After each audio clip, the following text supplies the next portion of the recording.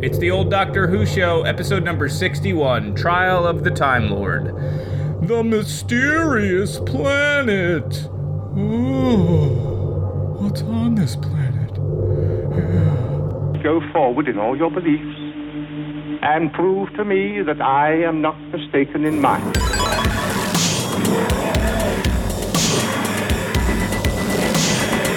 You couldn't control my mind before, and you certainly can't control it now. Would you like a jelly, Debbie? The TARDIS, when working properly, is capable of many amazing things. Reverse the polarity of the neutron flows, and the TARDIS would be free of the force field now. Well, the TARDIS is more than a machine, Stephen. It's like a person, you see. Resulting reaction, describing. Are you ready?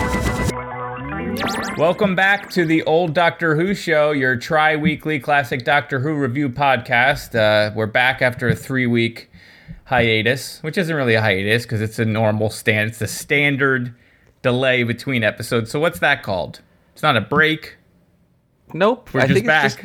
We're just back. We're just back. Hello. I am Eric, as always, joined by And I'm always Dan. two people that are always themselves. Well, as much as can be Except expected. when they're not. How are you, Yep. Dan? How was your 3 weeks of time away? Good. This one snuck up on me. It did. It's funny how that works. Like, we both watched this within the last 48 hours, I would say. Yeah.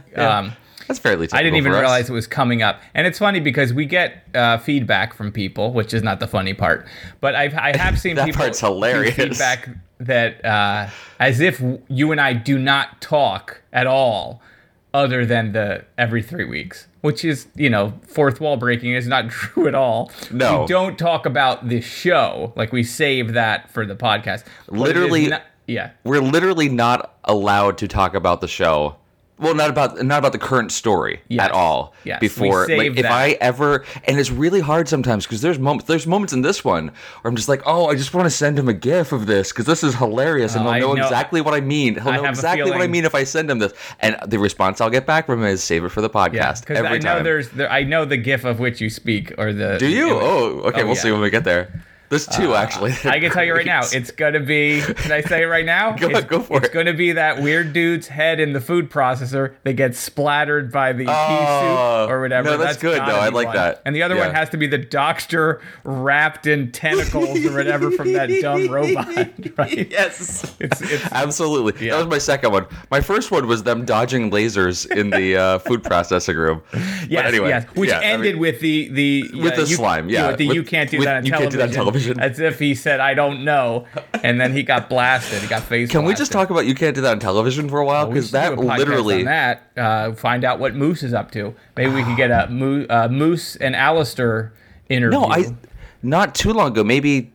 I hope this doesn't end with murder, and then you have to watch a Netflix show about the murder that happened on that Canadian. It takes twists. It's six parts. It's 6 hours, but you don't know what's going to happen. No, there was a documentary about you can't do that on television. I sought it out. This was years ago, back when we first started working together. I think I was like, oh, the internet has everything now, and they actually had Moose, Christine, Kevin, and they had yeah. a whole bunch of them. It was actually Alanis Morissette. That was everyone's. Who?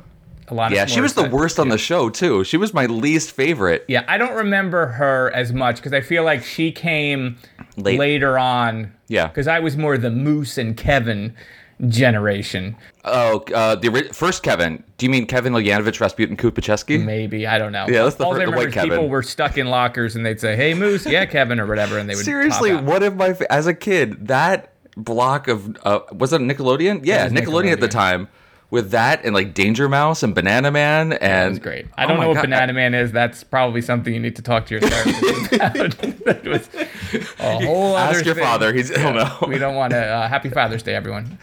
Yeah. So Related now. Anyway, You Can't Do It on Television, I feel like, is one of those Canadian shows, which are already Yeah. sort of mysterious, that just went on forever and they were constantly changing, like Degrassi or something. Like, the show is Yeah. on for like 100 years, but the cast sort of goes through iterations of right. I mean, people. Christine Moose was like one of the only ones that stayed on for the long time, and she was much older than the rest of the cast. Yeah, she was 36. kind of amazing. She had one of... Yeah. She stopped recording the show and immediately went on Social Security. So anyway, we're not here to talk about You Can Do on the Television. Do you have anything to No, let's just jump into this one because this.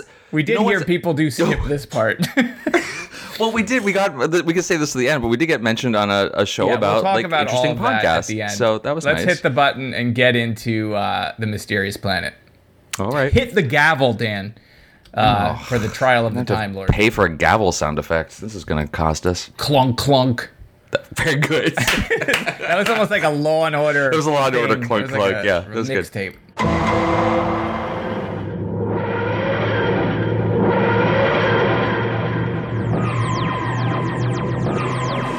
Well, that's all the muck you can rake up. Sit down. Smugness does not become you, Doctor. That is an irrelevant observation. I think it's now my turn to present the case for the defense. In due course. Well, that's not fair. Look, I wish it put on record that my involvement in the affairs of that planet resulted in the freedom of Drathro's underground slaves. That has been noted. And despite the fact that evidence has been withheld, my presence there was most specifically requested. You showed little reluctance in complying with the request. Well, lives were at stake. Lives were lost, and because of your meddling, Doctor. I deny that. Without my help, an entire civilization might have been wiped out. Without your interference, it might have involved less sacrifice of human life. That was a risk I had to take. Risk. This is The Mysterious Planet, the first part of the Caves of Time series. No, it's not called the Caves of Time series. It's called Trial of a Time Lord. This is written by Robert Holmes, one of my favorites, directed by Nicholas Mallet. This is the first serial of the 23rd season, Dan. This was from September of 1986. They got all 4 parts in September. So good for you, September. The initial part of this season, as I mentioned, is going to be the Trial of a Time Lord, which takes us all through season number 23. Lucky number 23. The Doctor gets summoned before the High Council of the Time Lords for harmful interference and breaking time laws and whatever. So he's forced to watch his own highlight reel. These highlights, unfortunately, are things that we have not seen. So, he's lived them and we're watching them.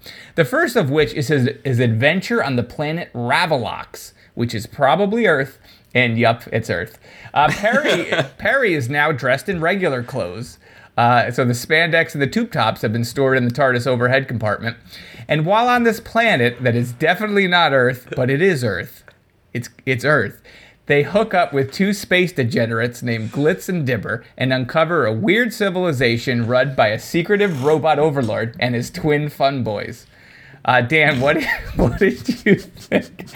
What did you think of The Mysterious Planet? And do you think those 2 twin fun boys in some way are the twins from the Twin Dilemma grown up somehow? Oh my God, it all comes together now. That's amazing. But what did you think of this story? I have nothing to add to that incredible intro. That's it. Overall, I thought it was a solid story. It was a good story. Yeah, it was a good story, but constantly interrupted with the trial part of it, which is the titular whole arc that we're going through, which in and of itself I think was fine. Like that mix of cutting back and forth and having exposition about it, and I'm all for meta narrative, and that's kind of interesting, and especially at this point in time, and 1986, you said 7, 86, 6. So I thought that was actually fine. I wonder if because the trial shots were so static and boring, if they had been shot in a more interesting way, like a more modern way, like a single camera shot or something like that, it would have actually, it wouldn't have completely stopped the momentum of the story that we're watching every time we cut back into the courtroom. And it could have actually propelled it forward. So it was just the fact that you kind of kept jumping back and forth and having to stop and restart where you were that it just...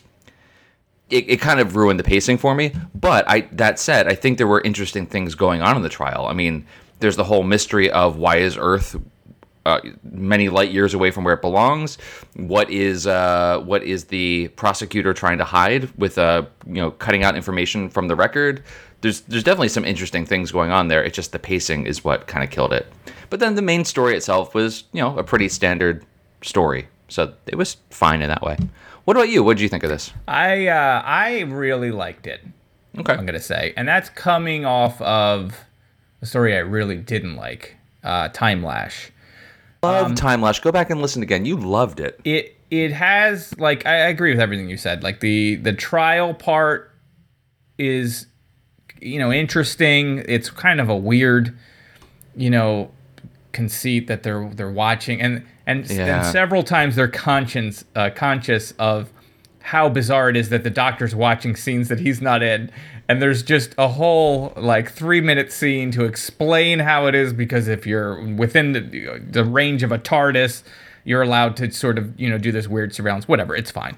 Which was interesting because, I mean, as interesting as that can be, you're right, they had to throw that in just to be like, why the hell are we able to see things that he didn't see? But then it's like, the TARDIS was actually bugged, or it was modified without the Doctor knowing. So there's that level of things going on. Like, he wasn't even aware that surveillance was possible. And he's like, I have an old TARDIS. How can you even do that? Was it bugged? So, like, the implication is, like, they've actually been investigating him for a while or something, that they were able to modify his TARDIS to be able to track him. Yeah, and that part's cool. That's really interesting. Yeah, and it creates sort of a mystery. There's this mystery of what's going on with this whole thing. And we talked about the key to time, or the key of time, or the key whatever the name of that. Time key. How that was sort of a bunch of stories that were sort of, every once in a while you'd mention the Black Guardian, but really they were separate. Whereas these are all going to be connected. I mean, they make a point of saying at the end, even the Doctor reiterates, okay, these are the mysteries. Why is Earth where it is? What does this have to do? The robot, what was his name? Dartho, or some I forget the guy's name. He was an L7 robot. He was an L7 robot, but he's got a name, or an L3 robot, right? Yeah, L3. I'm sorry. The L1 is what? Dratho, or whatever the guy's name is. Dratho. He makes a point of saying, like, why is he there? And he's supposed to maintain the underground, whatever part of it. So there's somebody who put him there, and there's all that stuff. And you talked about the redacted audio that all of a sudden, at first I was like, is something wrong with BritBox? But it's part of the, the story that the audio gets bleeped out.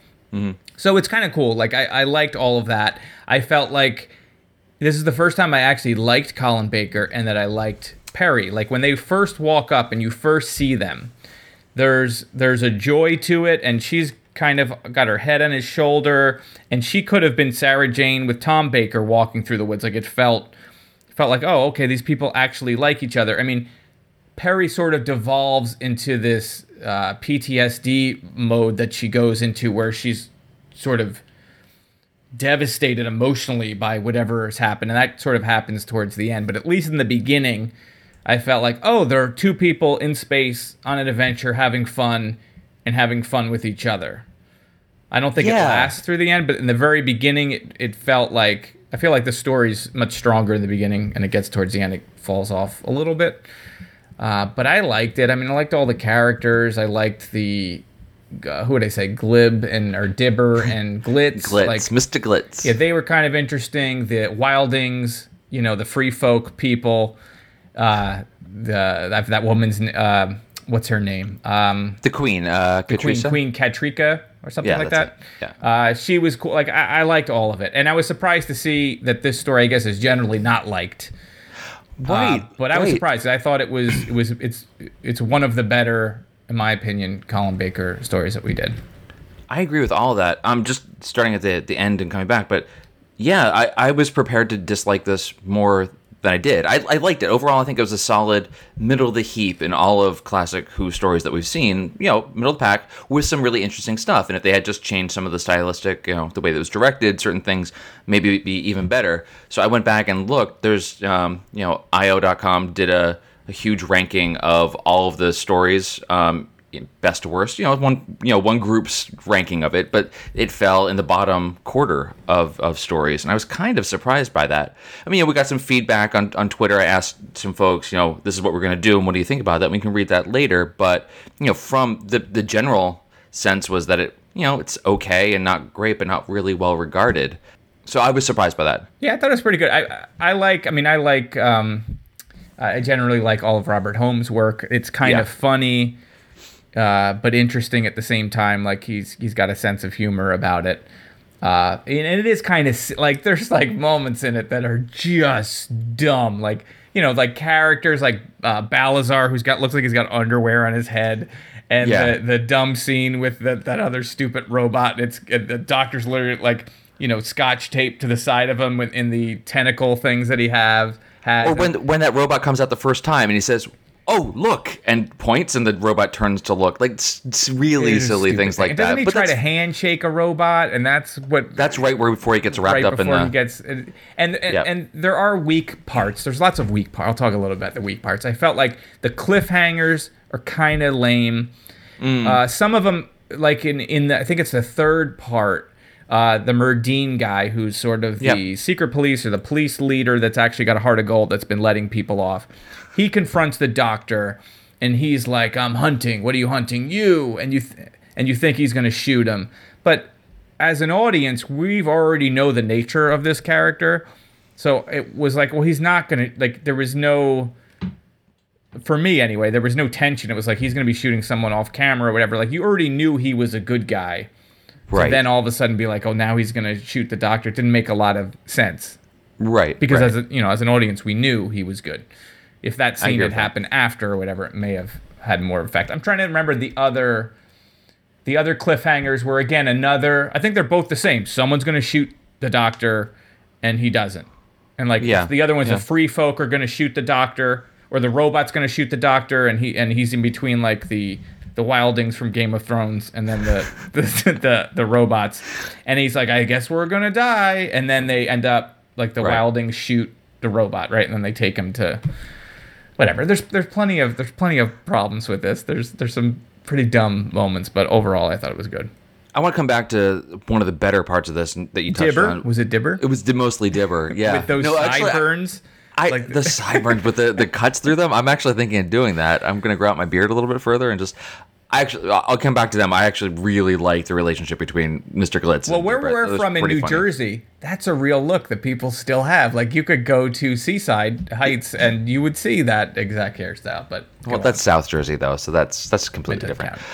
I wanted to touch on the relationship between Perry and the Doctor. Okay, I agree with that 1,000%. This just from, like you said, from the first moment, and maybe it's just the way that she is kind of, I don't want to say clinging, but holding on to him in a way that seems affectionate. And yeah, she was trying to get underneath the umbrella because it's raining, but that immediately, and maybe it was the hairdo and the new clothes, maybe that helped, but it actually felt like there was warmth and chemistry there that we never see before.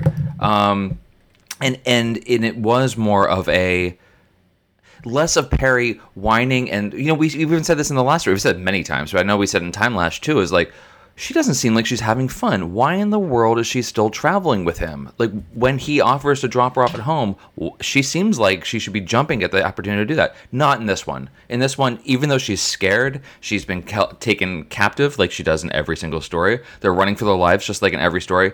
They, even if they're not having this warmth and funny, witty, not witty, but just friendly banter back and forth, at least it's very clear that they both care about each other and that it's reciprocal. Unlike, the Fifth Doctor and Tegan, where it was, always kind of, a put down.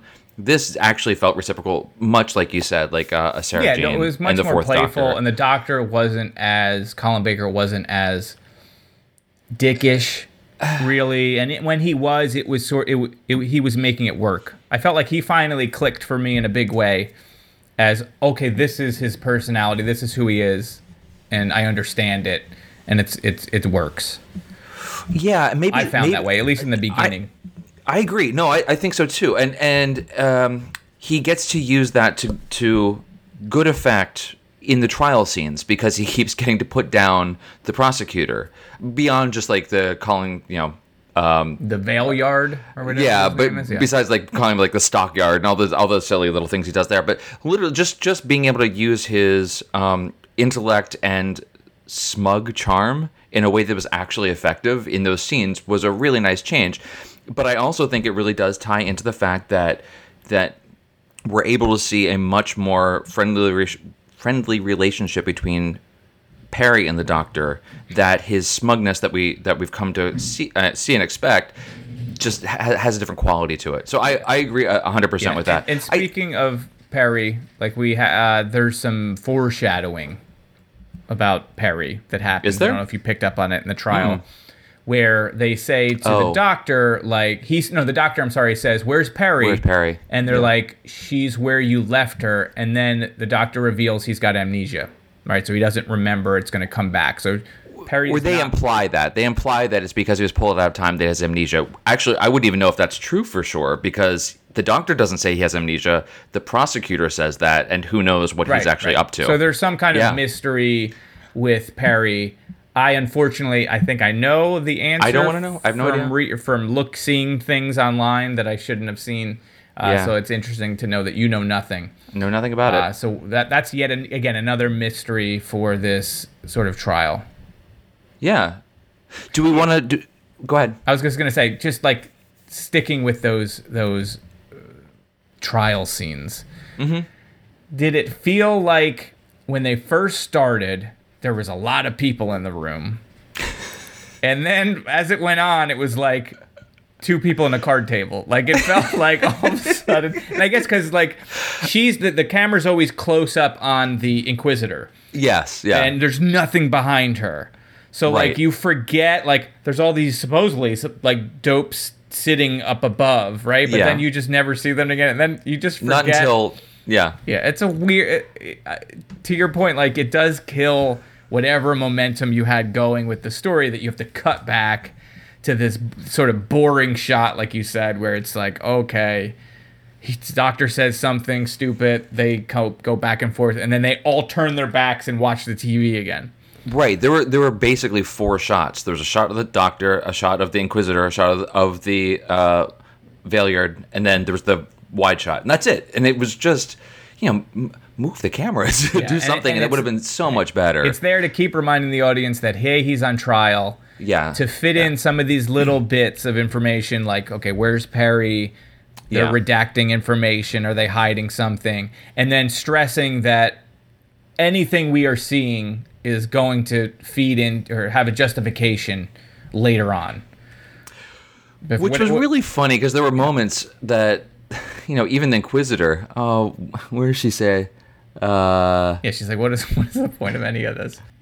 Yeah, she is the Mueller of this sort of world. I mean, she makes a point of saying, I'm special counsel, I was appointed, but I am not under the high council, authority.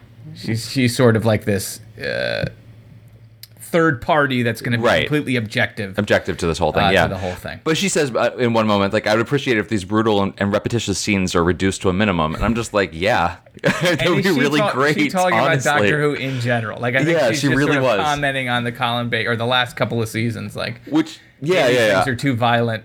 Even the doctor says that too. I took a snippet of that too. He says, why do I have to sit here watching Perry get upset while 2 unsavory adventurers bully a bunch of natives?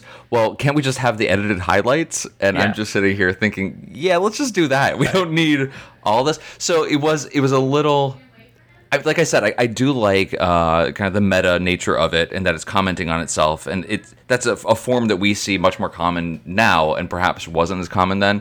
Right. But I was going to say, it's worth pointing out, too, talking about the meta nature of the whole thing. Mm-hmm. This 23rd season was going to be canceled, and they weren't going to have a 23rd season, and then people complained, and they ended up doing this. So it is, in a way, a trial of Doctor Who as a show. I mean, they talk about why he's being violent. He's too violent now, and all that kind of stuff. So, do you think that has any impact on the choice of how, Perry and the Doctor, the actors actually chose to relate to each other, or do you think that fed into a larger the way the treatment of it is? Because I guess there was a year and a half between the last story, which we didn't see, and this one, and the last story was a Dalek story that we missed. Yeah, so we're not sure what happened in that. In terms of that feeding into their relationship, I don't know. I know that her wardrobe was dictated by people complaining that it was too revealing. For kids and everything else, because most of the time we saw her prior was all cleavage, like that was like her and spandex, like you said before, and then so that sort of change of an outfit was a result, I think, of complaints. Okay, so I just wonder how much of other things that people were complaining, like you said, the violence, or Perry, looking too revealing. I don't think she looked revealing. She just looked silly and trashy.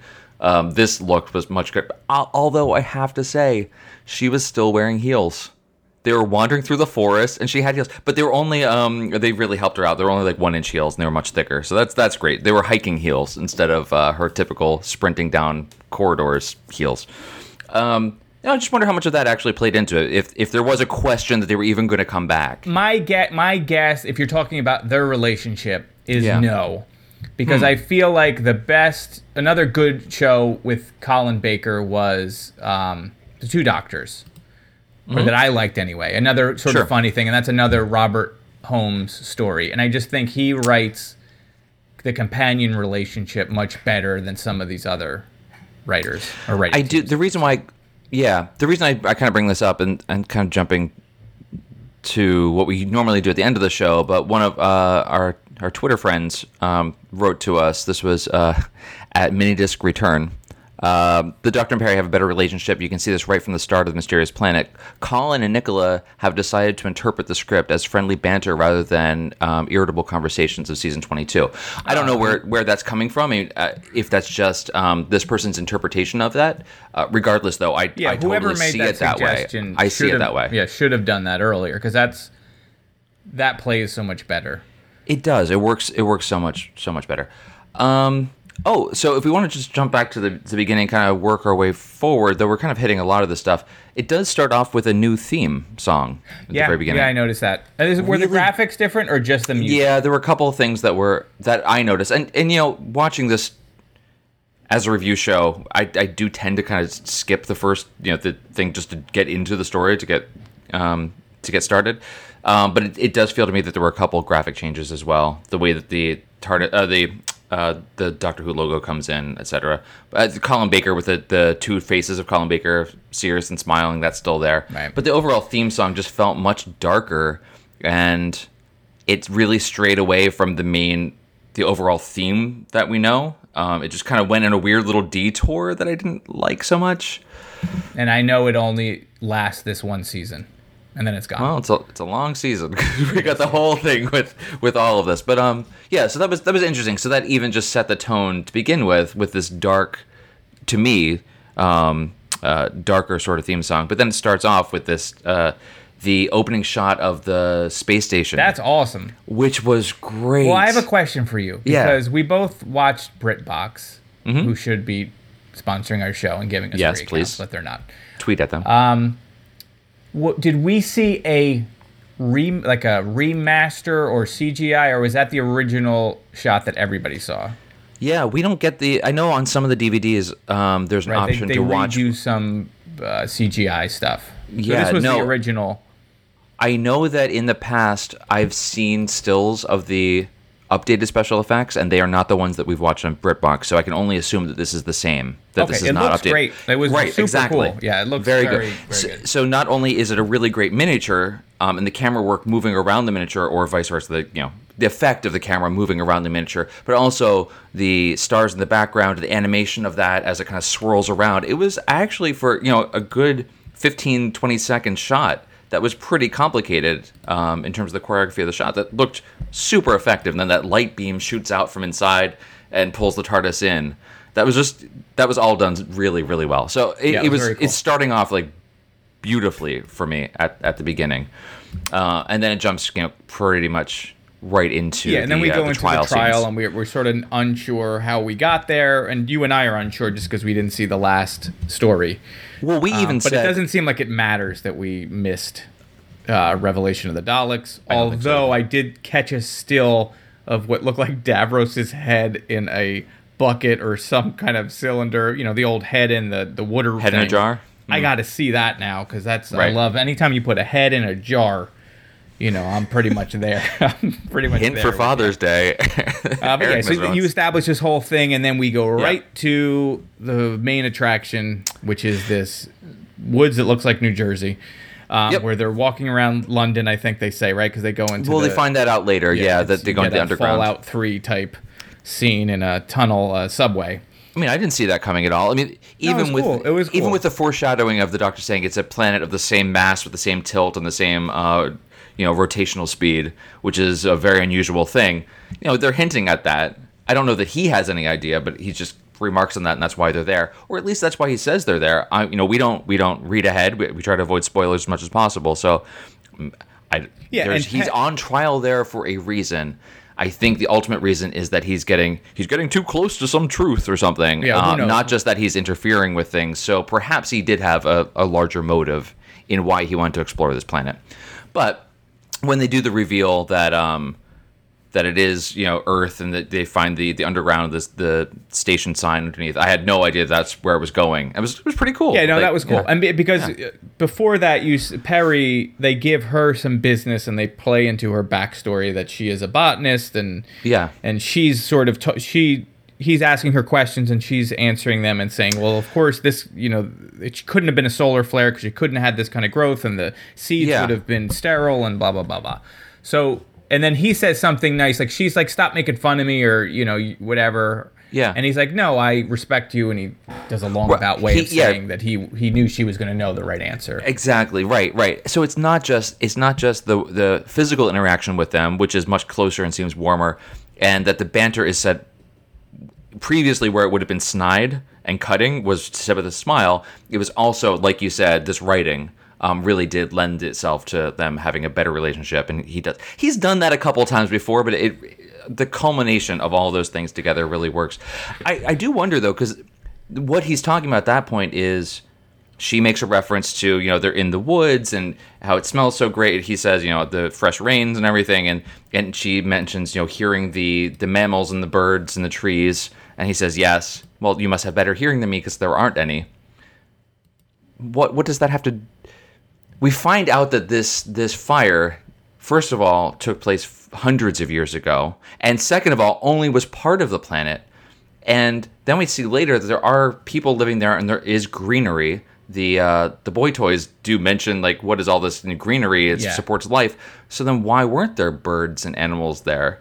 I'm not entirely convinced there's not birds or animals there. There's a couple of weird things. You mentioned the water. There's a scene when they're in the underground where the doctor picks up a water bottle, which is lying around for some reason. Like, water and then is a dozen guys swarm him. It's like Arrakis level of importance of water, where everything is valuable, and if you spill water or drink water, you're going to get, arrested, which he does, so he gets in trouble. But they never follow up on that, and I guess that's just... No, they do. They mention it briefly. I think it was more for the Immortal, for the robot, to keep control over the people there. It's propaganda that's not exactly true. Right. But it's enough that they mention it, and then it felt like drop it. It's kind of like not really. I think it kind of served its purpose to set up like, oh, okay, this robot's been given specific programming and will do everything he can to maintain the order that he's been told to do. So he's going to lie to them. So we should talk a little bit about the lie. So the lie is, and it's the lie that the doctor believes in the beginning, or at least he tells the audience that this is what it is. Which is that it's this planet, Ravalox, and that it was hit by a solar flare, and all of life, fireball, whatever, was destroyed life, and they're living in these underground bunkers, and he says that's according to the information that he has from the Time Lord, from Gallifrey. That's where that information is coming from. Yep, from Gallifrey. And then as far as what the robot's telling people, that is also the case. So everyone's afraid to go outside. So they're like in this, bunker underground conserving water, and they're all afraid that if they go outside they're going to die. They have only 3 books available, which I should have wrote down. One of them was ducks or something from the Canadian geese. They're in a habitat science facility, right? I forget the name of it. So it's the Canadian geese thing. It's called the UK something. You're right, I can't remember now. Whatever. Habitat. You've all watched it. You guys know. The other 2 books, Moby Dick. Yeah, Moby Dick, or he says Moby Dick or something. Moby Dick. And what's the third one? I could look it up, but it didn't ring a bell for me. But from the doctor's reaction, it seems like some sort of pulp, sort of something or other. I could look it up, but right. And so even Merdine, who is the guy, not Merdine, Balazar, who's the guy with the underwear on his head, he's sort of in charge of these sacred texts. So he's aware of some sort of old Earth customs, like the fact that people used to refer to this planet as Earth. But he isn't quite sure that he's on Earth, right? Until later when he's told that. Like when you Right. find out that we're on Earth, he's like, oh, they referred to that planet's name or whatever, Earth, in these books. So it's kind of interesting to see his version of Earth via those 3 books. They play more with the geese one. or Okay, whatever so it is. the 3 books were Moby Dick, The Water Babies by The Charles Water Kingsley. Babies. Okay. I don't know. And UK Habitats of the Canadian Goose by H.M. Stationery Office. Yeah. And their underground dwellers call it the UK Habitat, is what they are. So Right. answering these questions in real time. Yeah, so it was yeah. just like a funny little It was. gag that he's got these 3 books, these sacred texts. And that he's incredulous that the Doctor could have read these because they're the sacred texts, and the fact that he, is interpreting them as though it's the Kabbalah or something, trying to get meaning out of them, which is very funny. And then we should add, like, in this underground sort of nightmare dystopian future, which is run by this robot and his 2 twin fun boys, but they're not really twins, but they dress alike, but they do a lot of the thing where they're facing each other and they're trying to go in the same direction. Like, we'll have to talk more just about those two, whatever's going on in that room. Yeah. Later, but the Happy Pride Month, everybody. The robot keeps doing these cullings where he's You're right. wiping out portions of the population. I don't know why, but he is. And it turns out Merdine is letting people go who I guess are joining the free folk outside. So outside that they don't realize there's actually most of those people, I assume at one point were in the underground. Yeah, these right? are people if the who solar flare actually happened, I guess it happened in a sort of, but not really. Or it happened whatever. on part of the planet, not as widespread as Gallifrey reported, and it was 500 years ago. So over that course of time, presumably people escaped, and then because Merdine hasn't been doing this for 500 years, but he or maybe people prior to him had the same mindset, and Right. he was Yeah. indoctrinated in the same whatever. Who knows? But yes, they all eventually came from this group of people. Who knows? And we don't know what this incident is. Was this incident when Earth was moved from where it is now to there? Was we'll find that out. I'm sure there's someone behind all of this. I hope so. Maybe it's the High Council. Who knows? Right. And it all runs on a 70s blacklight generator, whatever that whole thing is. So there's some kind of lightning rod thing that takes the sun and converts it to black metal, and then that gets sucked up into the dumb robot. And there's we could have cut an episode, I guess, or We say made this this a about 3-parter. There's some stuff that's say this about pretty much every story. Yeah. I mean, maybe half of one of these could have gone, and it would have been fine. All right, so when they're on the planet 2, we got to talk about what did you think of Glitz, who's sort of the space, I called him a space degenerate or whatever. He's sort of this mercenary type. He's looking for something. The secrets. I forgot about that. Yeah. Which are destroyed at the end. What are Right. those secrets? Do you have theories? No. I haven't looked ahead, so I have no idea. Whatever I say, I could be completely wrong. I mean, it just seems kind of obvious to me that, and maybe I'm completely wrong, but they talk about the Matrix as being the store of knowledge, store of all knowledge, they say. And whenever we see in the 4th episode, I think, of the story, the scene between Glitz and Dibber, but when they're going to try to steal the secrets, the words that are bleeped out, I think, was that the sleepers had gotten into the Matrix, because he talks about it's a network of knowledge. Now, who are the sleepers? So there's the 3 sleepers that. How did I miss that? So I don't know. That's who the Immortal was there to help, not only keep the underground system going, but I think that was all in service of keeping these sleepers alive, and they were waiting for some rescue ship or whatever to come and collect them, but that never happened. Oh, see, I don't remember any of that. And he says that they died. So I must have blacked out. So this... Yes. I know the robot was maintaining the underground. So there's people sleeping underground that we haven't seen? Yes. Let's say, sleepers are from Andromeda. They found a way into the. Oh, okay, that's a spoiler. Yeah. So, but yes, they were these sleepers who I'm assuming they don't really talk about it much. Obviously, it wasn't much because it kind of slipped past you pretty quickly. But I think they were the architects. They were the ones that actually programmed. But we don't see them. No, we never see them. Are they supposed to be in the compound? Because the compound's destroyed at the end. I think they're supposed to be in the compound I'm sure it'll be clear in the next one. Maybe I'll watch it again because I don't even remember that. Because Dratho does say that no, they're dead. The ship that was supposed to come get them. Oh yeah, I kind of remember him saying that someone was dead, and I probably glazed over. So that was them. But go back to your theory. So you're thinking the beeped out line was what? Was that Mr.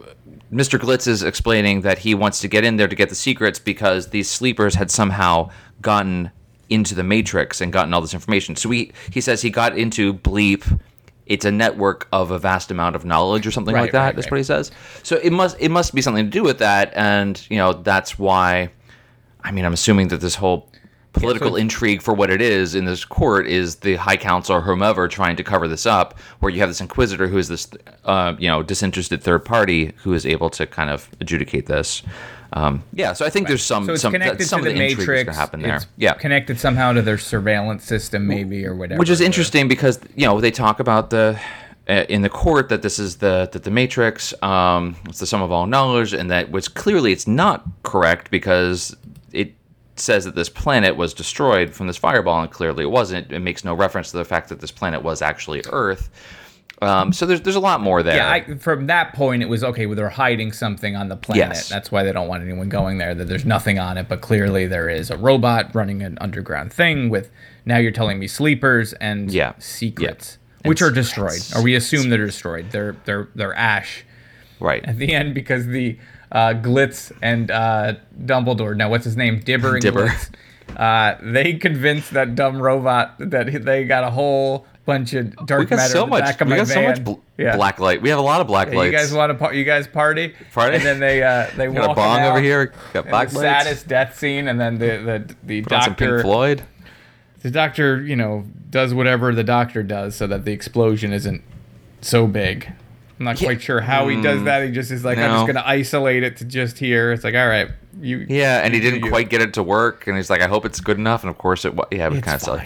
So that there's a website that I've been going to that has all the scripts. Because sometimes some of these things fly past me, even though if I watch it with the subtitles on, because I don't want to sometimes, catching the words in as it's happening, whatever, blah, blah. And it also makes it easier for me to put these in the notes later, just grab them from this online script. It does actually have parts that weren't aired. I don't know if they were just part of the script that were never shot and edited out at some point, or if it was actually shot and actually cut out of the show.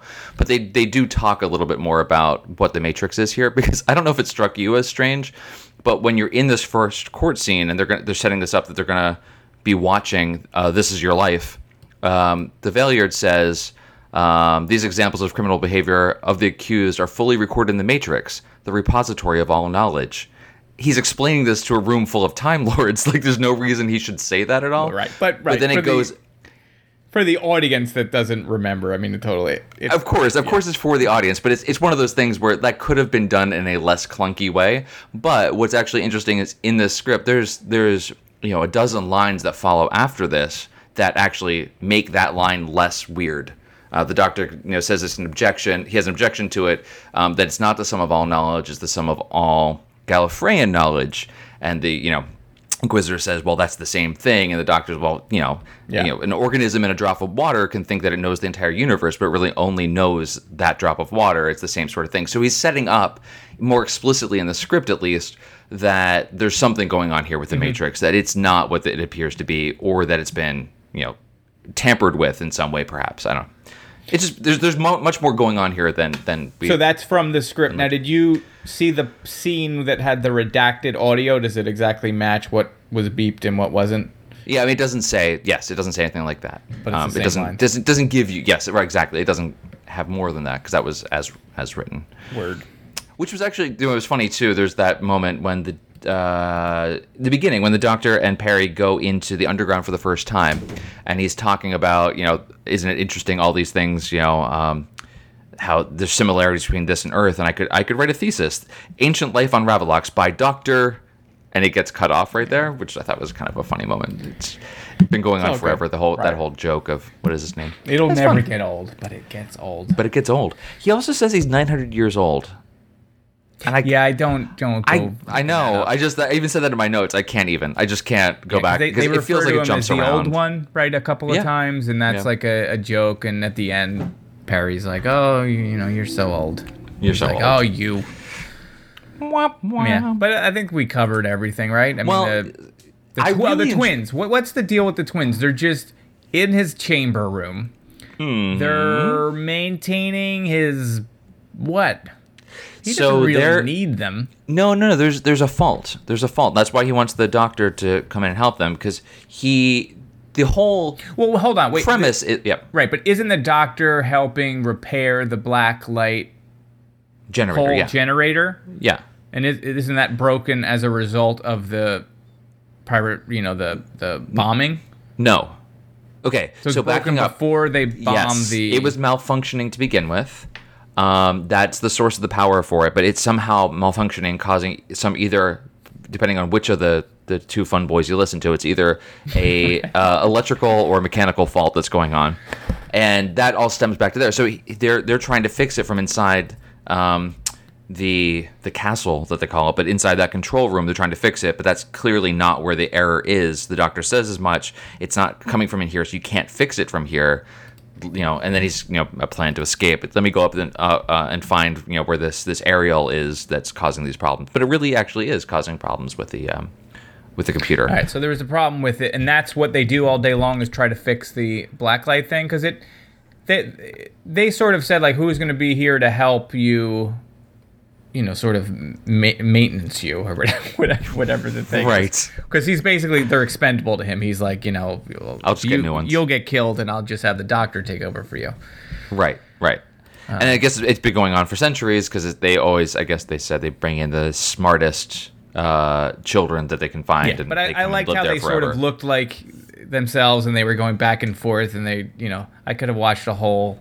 them driving around the country or something, and I think I had enough reviews or something. I had plenty of them. That was okay. It was all right. They survive at the end of this, so we could see them. Don't they run off?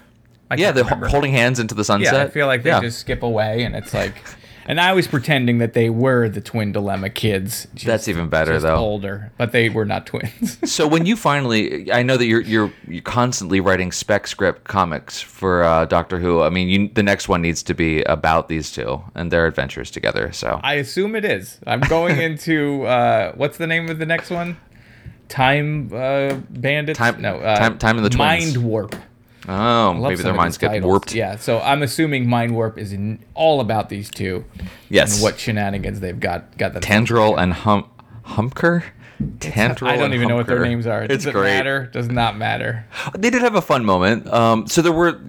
You said you really like the writing in this, and there's just this one moment when they first bring the Doctor into the control room, and they're inspecting because they think he's an android. So playing with his hair and checking him out. I wonder how he's programmed, whatever. And they dig through his pockets and he keeps pulling out more and more things, which is a gag that I just... a funny gag. Yeah. I love that gag. I think it's great. So he's pulling out a teddy bear and an oil lamp or whatever, but he pulls out a bag of Jelly Babies and the Doctor grabs it back. Yeah. But then offers them Jelly Babies, which is just a really nice touch. That made me very happy. It was good. That happens. Yeah, one of those little things. Anything else to add on this? Oh, I mentioned how Perry was it could have been Sarah Jane, and even mentioned Sarah Jane. And they bring her up, later on when the Doctor is electrocuted, perhaps? Or is it after he gets attacked by the robot? I can't remember. It was after he gets attacked by the robot. He's in the woods. Out of it, and Perry says, what are you doing? And he's like, Sarah Jane. And she's like, come on, man. And then he's then back she punches him. That's that was a nice moment. Oh, another ridiculous moment. You listed off a number of them. The food in the face. Did we talk about that? The food in the face is a good one. We mentioned that at the beginning. When they stone the Doctor, when the Doctor gets stoned. Yeah, that's the water crime, right? Yeah, that's the water crime. But we didn't talk about what the resulting punishment for the water crime is. That he's going to get stoned by a half a dozen guys that each have 2 rocks. Yeah, they just throw it at him. Right. And he acts all nonchalant about it, which is, the typical Dr. Bravado. He's got a trick up his sleeve that he's going to get out of this. But all he does is open up his umbrella and still gets pelted with rocks and gets hit knocked right out. In the head with the rock. And then he brags about it at the trial. He's like, did you guys see that? That's maybe he was being a doofus. Yeah, maybe he was being self-deprecating there, and that just didn't come off. And it was like, that was supposed to be funny, but like their idea was to everyone throws 2 stones at him, go pick up your stones, and then throw more stones at him again until dead. Which was just we should really talk silly. Right. We should now that we should before we go off of it, we should talk a little bit about the wildings or the free folk or whatever. I really liked the queen. Yeah, she was terrific. But she does say that these secrets are known enough that a guy like Dibber and a guy like Glitz will know about them. But also, she's had spaceships come to this planet over and over and over again. Yes. All lying, all going after... They're all going after the like, everybody knows that the robot runs on black light energy and that they have to destroy this solar thing or shut it down or whatever they're going to do. And they all have different excuses. Right. So how secretive is this conspiracy that it seems like everybody in the galaxy or the universe knows enough about it that it's happening? We can presume that everyone knows that they have some secrets there, but not necessarily what those secrets are, obviously. That's why I have to get them. Or even necessarily how they came by those secrets. Maybe it was only Glitz and Dibber or Glitz really, that had figured out that, based on, my presupposition here is that the sleepers were able to get into the Matrix. So maybe that's not common knowledge, but the fact that there is these secrets are there. If the theory that is sort of the facts in quotes is that this planet was hit by a solar flare, or a fire attack, or whatever you want to call it, it's been destroyed. There's no life on it. That there's treasure buried here, but everybody knows about it. So it's like. Shouldn't the Doctor also know about that part of it? If it's, I don't know. Right, I see what you're saying. It's kind of stupid, but it just feels like if it's this vast Gallifreyan conspiracy that goes to the highest echelons of Gallifrey, it seems like for years people have been searching for the Treasure Sierra Madre type thing that's on this. I don't know. So you're saying that it's a minor thing. It just feels No. It's interesting, though, because hopefully it'll come back and we'll get answers to all this.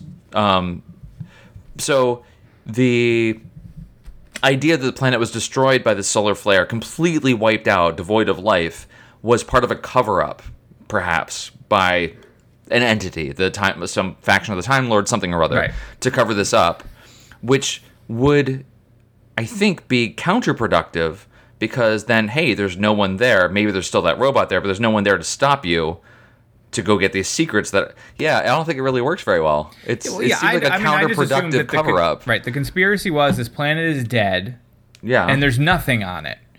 And so for the robot, he's got people down there working because he has to do whatever he has to do for the sleepers, and he's now doesn't want them to go out. So he's I get all that. Right, so that's the thing, but that's it's like... part of it. I'm wondering about, no one should know that there's anything there. Right. Let alone a robot. Yeah. But yet everyone knows the robot is there. Or at least a sufficient number that is part of their folklore. Even the common people think he's an immortal. They don't really know the concept of robot, right? I mean, it's... Which is strange that they wouldn't, because they understand about starships and things like that. Starships. They've seen guns before. Yeah. Oh, the stupid scene where Dibber and Glitz, pull the gun. They have this plan to get themselves caught. They have a grenade, and he's like, let's literally slaughter these people. And he's like, nah, check this out. We scare them with the grenade. Take me to your leader, that old gag. Then they go, and then they pull their gun, and within, seconds... They pull their guns while they're surrounded by armed guards, literally within inches of them. They don't even how was get that supposed to work? Yeah, they barely even got them. They didn't even get a chance to aim. They could have just handed them. I think they should have. And then Perry gets caught, and they have this weird kind of thing where they're like, "You're gonna have multiple husbands," wink, wink. Yeah.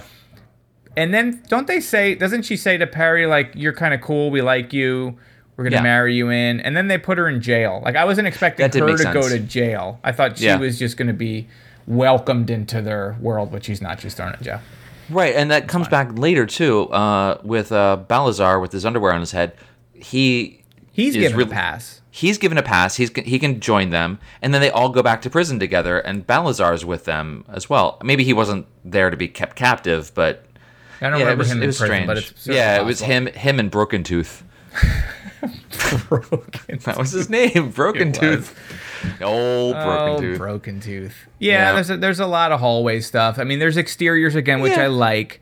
Everything is video, so I mean, you've talked about liking the film parts apparently of this before. That's going away. That's sort of, we're done with that. But it's beautiful. Yeah, I'm still happy we're outside though for any reason, even if it wasn't a lot of exterior shots. At least there wasn't a lot of it, but it was. I mean, especially the stuff in the forest just looked so nice in comparison to everything else.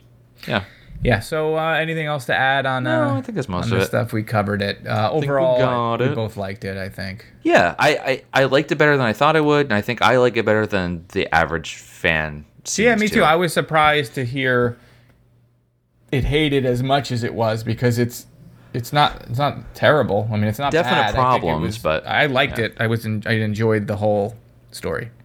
Yeah, much better than Time Lash. Yeah, it's not saying a whole lot, is it? Yeah. So hey, we got a bunch of user. Sorry, got a bunch of listener. We got feedback. A bunch of user complaints. Yay! No, we got a bunch of stuff. So let's see. First of all, I thank you guys for responding so quickly. You got tweets. Tickets to see Gotti. No, I'm just kidding. I just got. I got an email that said, watch Gotti this weekend, which is, for anyone that doesn't know, is this John Travolta movie where he plays Gotti. And it seems more like a threat. Like, you have to watch Gotti this weekend. It's your chance to meet John Travolta. The movie has a 0% Rotten Tomatoes score. Oh, I'm watching that next. But no, thank you. I don't want to watch Gotti. Can you imagine if you just had got woken up and, you're going to watch Gotti? It's like Coupon the movie. Everyone has to watch it. Yep. All right, so we got some tweets back, so thank you guys. I put that out earlier today. Day of recording is not usually an ideal day to try to get some feedback from you folks, but you did with flying colors. So at William John Bird replies to us. I said, what are your thoughts, folks? He said, you have to remember that we watched this after an 18-month break for the show, which is incredible. We weren't even sure it was ever coming back, and then we got this average story with loads of interruptions for dreary courtroom stuff. And then goes on to say, and the diddly-dumb new arrangement of the theme doesn't really fit with the old titles. Bit of a missed opportunity for a fresh start. I agree with both of those. And I actually didn't know while watching this until I saw this tweet that there was that hiatus, because I didn't know that until after. And I could see people being disappointed. Yeah. In the story a little bit, because if you had waited that long and it was like finally coming back, and then you get that great opening shot to just get dumped into sort of a little bit of a downer, kind of let down scene, Yeah, you go right into the court scene. I wonder, and I don't know, and I'm not going to find out, but I wonder if the court scene was written by someone else, because it's going to be, I imagine every single story is going to be this court scene, and Robert Holmes wrote the story that they watch, and then the next person will write the story we watch. And, interesting. And maybe the producers or whoever wrote or the story editor put it in together. That's interesting. I don't know how they worked there. Fun. It was not nearly as fun. Well, no, the Doctor did have some good moments actually, but all right, you defend that court scene. I will. We got more responses. Bernard JKD says, bye-bye to filmed exteriors. I'm crying right now as I read that. Huge loss to the look and remaining quality feel of the show. Video exteriors made the show look like a BBC production, sadly. The BBC was going down the tubes back then, before the BBC was all farmed out to the indies in the 90s.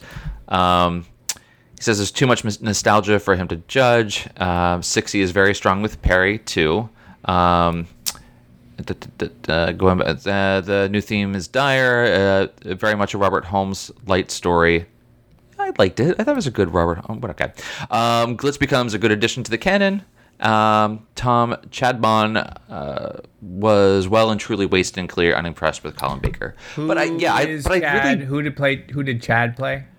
Chad is Merdine. Okay. Who I thought was great. The casting in this, all the casting was really well done. I mean, every single character I thought was great, even the Fun Boys. So that was good. So, yeah, and then I read earlier that Minidisc Return mentioned about the relationship between Perry and the Doctor. I feel the same way. That was great. Trial scenes are all right in the first story, but less so as the trial proceeds. Great. Looking forward to that. Great effect shots at the start, obviously. Agree with that. Chris Paddock says, nothing brilliant, but this season is more settled and consistent than Baker's prior seasons. that makes me very happy because the other seasons, some stories were hit or miss. So even a consistently okay is good in my books. Goes on to say, still, this is so 1980s, but at least no cannibals. Hey, man, I'll bring back the cannibals anytime. Yeah, you don't know what was going on in the behind the scenes with them Fun Boys. You don't know if who they were. The rap party, man. It was just, there's only one Fun Boy left. And then David says, you may as well replace the courtroom scenes with commercials. At least I might have found a new way to keep my shirts bright and fresh, which is pretty good. And Wordsmith Paul says, the Doctor and Perry arrive in a situation much like the Crotons where Sabalon Glitz, I can't say that. Sabalon Glitz and his partner perceive them as competitors. There's more than meets the eye happening on the planet, Ravalox, and why did the prosecutor choose this adventure to attack the Doctor? These are all very good questions, and I really do hope that, like you said, unlike the Key of Time key, key rings, that they actually do carry this whole... I feel like it's they're really setting it up. Connected. And just based on the comment that someone made, that you just read. I blacked out. Sorry about that. Glitz is going to return. I'm assuming you said addition to canon. I don't know. So I'm assuming he's going to come back. Could be. How did we leave with him? The two of them. He just takes off on a spaceship, right? We don't. They grabbed some. He doesn't silicon. go with the Doctor. What? No, he didn't go with the Doctor. Yeah, the two of them run off. So maybe he'll show up at court as a witness, or who knows? Something will happen with that guy. I'm tempted to look ahead, but I don't want to know. Unless he means he appears in, like, I could also see him being in a Big Finish thing or a novelization. But hopefully we see him again. He seems like someone that, will show up. Is worth watching for. So we got some other stuff as well. Emails? We got we can do that first. Facebook's. Sure, we got emails. We did get some emails. Twitters. We did all the tweets. The emails. So this is coming from Todd, who says, hello, Eric and Dan. I discovered your podcast Todd. a few months ago and have downloaded a few episodes. I'm definitely an old school fan of the show from the early 1980s, and Tom Baker is my favorite Doctor of all time. Keep up the good work, and I will somewhere along the line download more episodes. Well, don't commit to it. Hey, no, this is a challenge maybe, to us. Perhaps if I could squeeze it in, I may listen to another one. Perhaps. I don't want to commit to anything. You listen to some of them, and I'm very happy about that. So thank you for taking the time to write in, not just to listen, but to even let us know that you are in all listening. Seriousness, thank You're you. fantastic. You listen to them when you want, whenever you want to. We got another email. Leave a 2 review. emails. Leave an iTunes review. Oh yeah, do that instead. We got another email that's 2 on 1 week. This is fantastic from Paul Paranoid that says, PP says so he sent us an email and then corrected it because of typos. So no worries about that. Who cares? You wrote to us. That's think fantastic. Of all the so I love typos I make on a regular schedule here. Don't worry about your typos. All the speaking typos that we do at every moment. So that's great.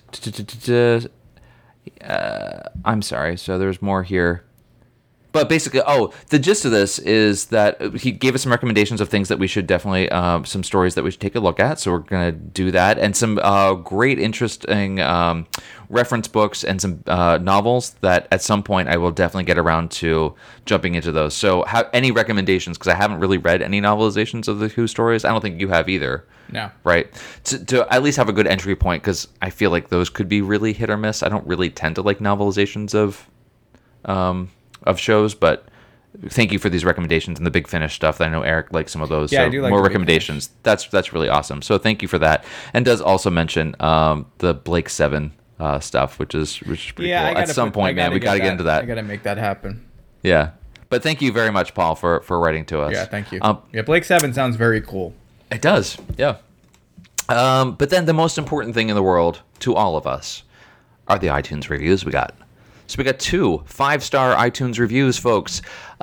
This is Dan and Eric's Excellent Adventure. This comes from Mark Inslee in the UK. Says 5 stars. This is one of my favorite podcasts. Dan, it's spelled favorite with a U as well. Like that. I'm melting. I am melting. Dan and Eric explore episodes from Doctor Who's original run with the perfect blend of banter, fun-poking, sincere fondness, and cult movie references. I don't know how cult these are. Dune's a pretty big movie, and that's pretty much all that Eric references. I could listen to these guys talk all day. At its core, the podcast is two friends exploring and discussing Doctor Who with a good amount of research, insight, and laughter. I would definitely recommend this to both seasoned classic Doctor Who fans and newcomers who are looking to explore and need a helping hand. Fans of Dune, Twin Peaks, and Clue will also enjoy this. That's like my trinity. Yep, right there. Every single one of those. That's fantastic. So thank you for that review. The other one comes from Field 357. Don't want to get that wrong. In the US of A, says great show, 5 stars. Thank New you. Listener. I listen to many Doctor Who podcasts, and yours is one of the best. Keep up the good work, Scott in Denver. Thank you Scott very in much. Denver. That makes us very, very happy. So And we appreciate the review. Reviews We are really my do. favorite. Yep. And when you write a review, it goes a long way in making Apple sort of recommend us. yeah, I feel like someone was saying stars, or maybe that was Amazon. Who knows? That stars alone aren't really enough. It's you got to get them sweet words that really push us over the edge. yeah. Whatever you for that. edge that is. It's a push us cliff. over the edge with Matt Dillon. It's gonna be great. Hey, while we were talking, we got another tweet coming. Wait, before you talk about that tweet, Do it. Dan, Yes. I was looking while we were talking. I was just looking over some other Colin Baker stories. Okay. And I came across our Vengeance on Varos review page. So if you go to the old DoctorWhoShow.com, you can find it. I don't believe we ever addressed that Michael said that we're mispronouncing era. We say Colin Baker era, but we're saying it Colin Baker error. No, I think it's just our American accents. Yeah, I think it's just our my accents. my thick accent I got over here. Era. Although it Error? works that way too, I Era? guess this is the Colin Baker error. Error. Aw. No, it's he's getting not better. like He's that. correcting it. Era? Should we say era instead? No, it's fine. I know we sometimes also Nisa? mention these Nissa? comments. It's Nissa. Come on, don't start that. we try to read all the comments, but like this was only from a couple just of months slipped ago. by. We missed them. So Sorry about that. You know, if you absolutely want us to read it, it's an iTunes review is a guarantee. Dan's for sure. pretty good with tweets, but sometimes even tweets slip by. If you leave an iTunes review, Eric will read it to himself every night as he goes to Yes. sleep. So And you'll definitely get Email it. is also the old Doctor Who show at gmail.com. Yeah. Always gets read. Yep. So go on. You This said tweet there that was a came new in tweet. from Rogue Time Lord 1, Makash33 on Twitter said about this story, the idea was great, the execution not as much. Colin Baker was over the top at moments and fantastically emotional at others. It demonstrates how good his run could and should have been. I agree with that. I Totally think agree. That's a good way of putting it too. It was a glimpse into this is his last season, and I don't know how Yeah. the next stories are going to go, but if this had been his first season, see where this sort of version of the Doctor, how that would have played out, even with the same stories that we saw. And again, though, to me, yes, it's the moments that he has, but it's the culmination of him making different choices about how he presents the Doctor, but also his relationship with Perry. That just makes it exponentially better for me. Because who wants to watch two people that aren't having fun? Not at all having fun. It's It's not weird. A good time. Yeah. Not in Doctor Who, where it's supposed to be about It's about them. fun and exploring in space and feeling good about yourself, and not just space misery. I mean, I got Earth Space misery. I don't misery. need space. Although space misery sounds kind of awesome now. That I think we should do that Do you one. like Hereditary? Do you like Hereditary in space? Fantastic. Have you seen that yet? No, I haven't. Oh, okay. I'm So not a that's all I huge got. So we will not- scary movie fan. Oh, okay. Yeah. Go on. Go on. So the last two things, guys, thank you for making it this far into the podcast. But we did want to highlight the fact that we did get featured in a couple different websites about Doctor Who podcasts. And I want to give all credit to you folks that are leaving reviews on the iTunes and other Google Play stores, wherever, because that actually helps people find us. So that's the reason I think that we were even mentioned on these list websites. So on this list of podcasts worth listening to, we'll link to it in the show notes here. You can take a look. But generally they say you don't even need to take a look because I'm going to read it to you. This is actually not even a list of Doctor Who specific podcasts. It's just a list of cool podcasts, including other greats like Planet Money and How Did This Get Made? I mean, those are two of my favorite podcasts Is awesome. I don't know ever. anything about Planet Money. Planet Money is an NPR show that is exceptional. It is really, really good. How this gets made? Yeah, It's like that. I freaking every single one of those kills me. So that's great. But we're listed above them. I don't think it has any meaning, but ranked, hey, whatever. But hey, we'll take it. It does say Dan and Eric are two guys who set out to review every episode of classic Doctor Who that was available on Netflix. The BBC promptly pulled the episodes, leaving this podcast somewhat pointless, but they decided to press on regardless. Yes. The hosts are obviously old friends who don't see each other much anymore, so the first 10 minutes of each episode are basically them just alternatively shooting the breeze or complaining about Netflix not showing Doctor Who. Neither of them do much research or even appear to like Doctor Who much. See, that's not true. But the podcast survives on charm. I love Doctor Who. I'm looking Save it to the end, buddy. Okay. Save it to the end. You get your rebuttal. He breaks it. This writer breaks it down into categories: tone, matey, increasingly discontented as they enter the Colin Baker era. Possible. Fast forward the first 10 minutes of general chit chat. That's fine. That's fine. I don't listen to the first 10 minutes of Mark Maron's thing. I don't think you listen to this podcast at all. I've never listened to this podcast. And good introduction. The bad episodes of Doctor Who tend to make from using listening as the exasperated host try to make sense of things. So try episode 44, Time Flight, or Concord. Yeah. We love Doctor Who. I wouldn't spend so many hours every 3 weeks watching the show, preparing for the show, doing the GIFs, putting up with Eric. We love Doctor Who, and I think that comes through. But thank you for that. That's really, really awesome. That was very cool. So when you're going to download your episode of How Did This Get Made in Planet Money, also, check out. Oh, you're already listening. You're already listening. So be sure to check us out. All right, get to the next one. The other one is from makeuseof.com. This is actually a list of Doctor Who podcasts with some incredible ones like list. Verity podcast, Radio Free Skaro, 2 Minute Time Lord, like really great podcasts. Thank you for including us on that list. They say about the old Doctor Who show, we have Russell T Davies to thanks for sending generations scurrying behind the sofa, but he relaunched the show because of his love for earlier incarnation. Anyone solely watching the 2005 to present series without exploring the 1963 to 98, 96 run is doing it a disservice. Classic Who is the sole subject of the old Doctor Who show. You can find discussions of Eccleston, Tennant, Smith, Capaldi, Whittaker, elsewhere. Dan Grissom. Oh, we're getting married, by the way. Eric Grissom and Dan Johnson are here to review every serial from the first 7 or maybe 8 Doctors. They go into each episode fresh, and in some cases without having previously seen them before. Yeah, and I think... Yeah, but we saw them once. Yeah, I mean, that's enough. Well, that's true. It only happened 3 times where Dan and I did not watch the episode, but we pulled it off, and you guys have to figure out which one. You have to figure out which ones it was. By listening to all of them. They go to each episode fresh, in some cases without having previously seen them before. It is essentially 2 long-term mates chewing the fat and giving their honest opinions on the good, the bad, and the mind robber. I remember actually kind of liking the mind robber, so whatever. Anyway, so that was really cool, and it's thanks to you guys for listening that other people are able to find us and put us into listicles, so that makes me very happy as well. So thank you, folks. If you want to write a listicle, put us in your listicle. Yeah, put it on a .horse website. Yeah, feature us. Every once in a while you see these podcasts that get features, these Doctor Who podcasts. I'm not going to name names. Some of them are very good. Oh, then there's the one that's been dead, had 3 episodes, and still outranks us in the iTunes store. That one. Sorry. So that's it for all of our feedback. Thank you for making it this far into the show. You guys are the ran a way longer than it was supposed to be. What happened was the coffee kicked in, and I'm ready to go at warp speed. So in 3 weeks, you'll get to listen to us talk about the next part of Trial of the Time Lord, Mind Warp. Yeah, which feels like a story title that we've had before, but yeah, they're all blending together. Yeah.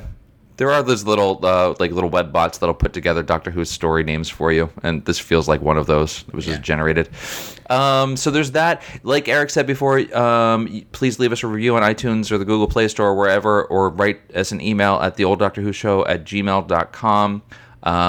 We're on Twitter at TODW Show, on Instagram at TODW Show, and on Facebook / I got it right the last time, but I didn't get it right this time. TODWS. TODWS, yes, without the show on that one. You got it, man. And you can follow me at DanJNJ on the Twitters, and follow E. Grissom on Twitter too. You can see all the cool comic book stuff that he's been doing recently. Oh yeah, which is kind of great. Oh yeah. Oh yeah. Oh yeah. Anything else, buddy? They put that True Coat on at the factory. All All right, so until next time, until we get our minds warped. Get your mind warped. Hey kids, you want to get your... All right, we done? Good night, ladies and gentlemen. Good night. Yeah, he, this court is now in session. His Honor, Judge Pigmeat Markton presiding.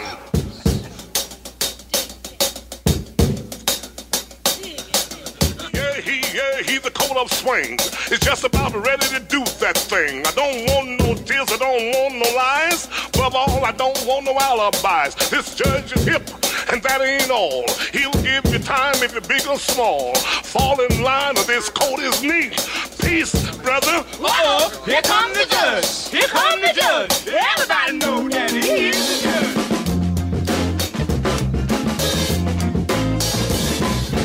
Everybody, near and far, I'm going to Paris to stop this war. All those cats got to listen to me, because I am the judge and you can plainly see. I want a big round table when I get there. I won't sit down to wonder square. I'm gonna lay down the law. They better not budge. I'll bust some head because I am the judge. He is the judge. He is the judge. Everybody knows that he is the judge.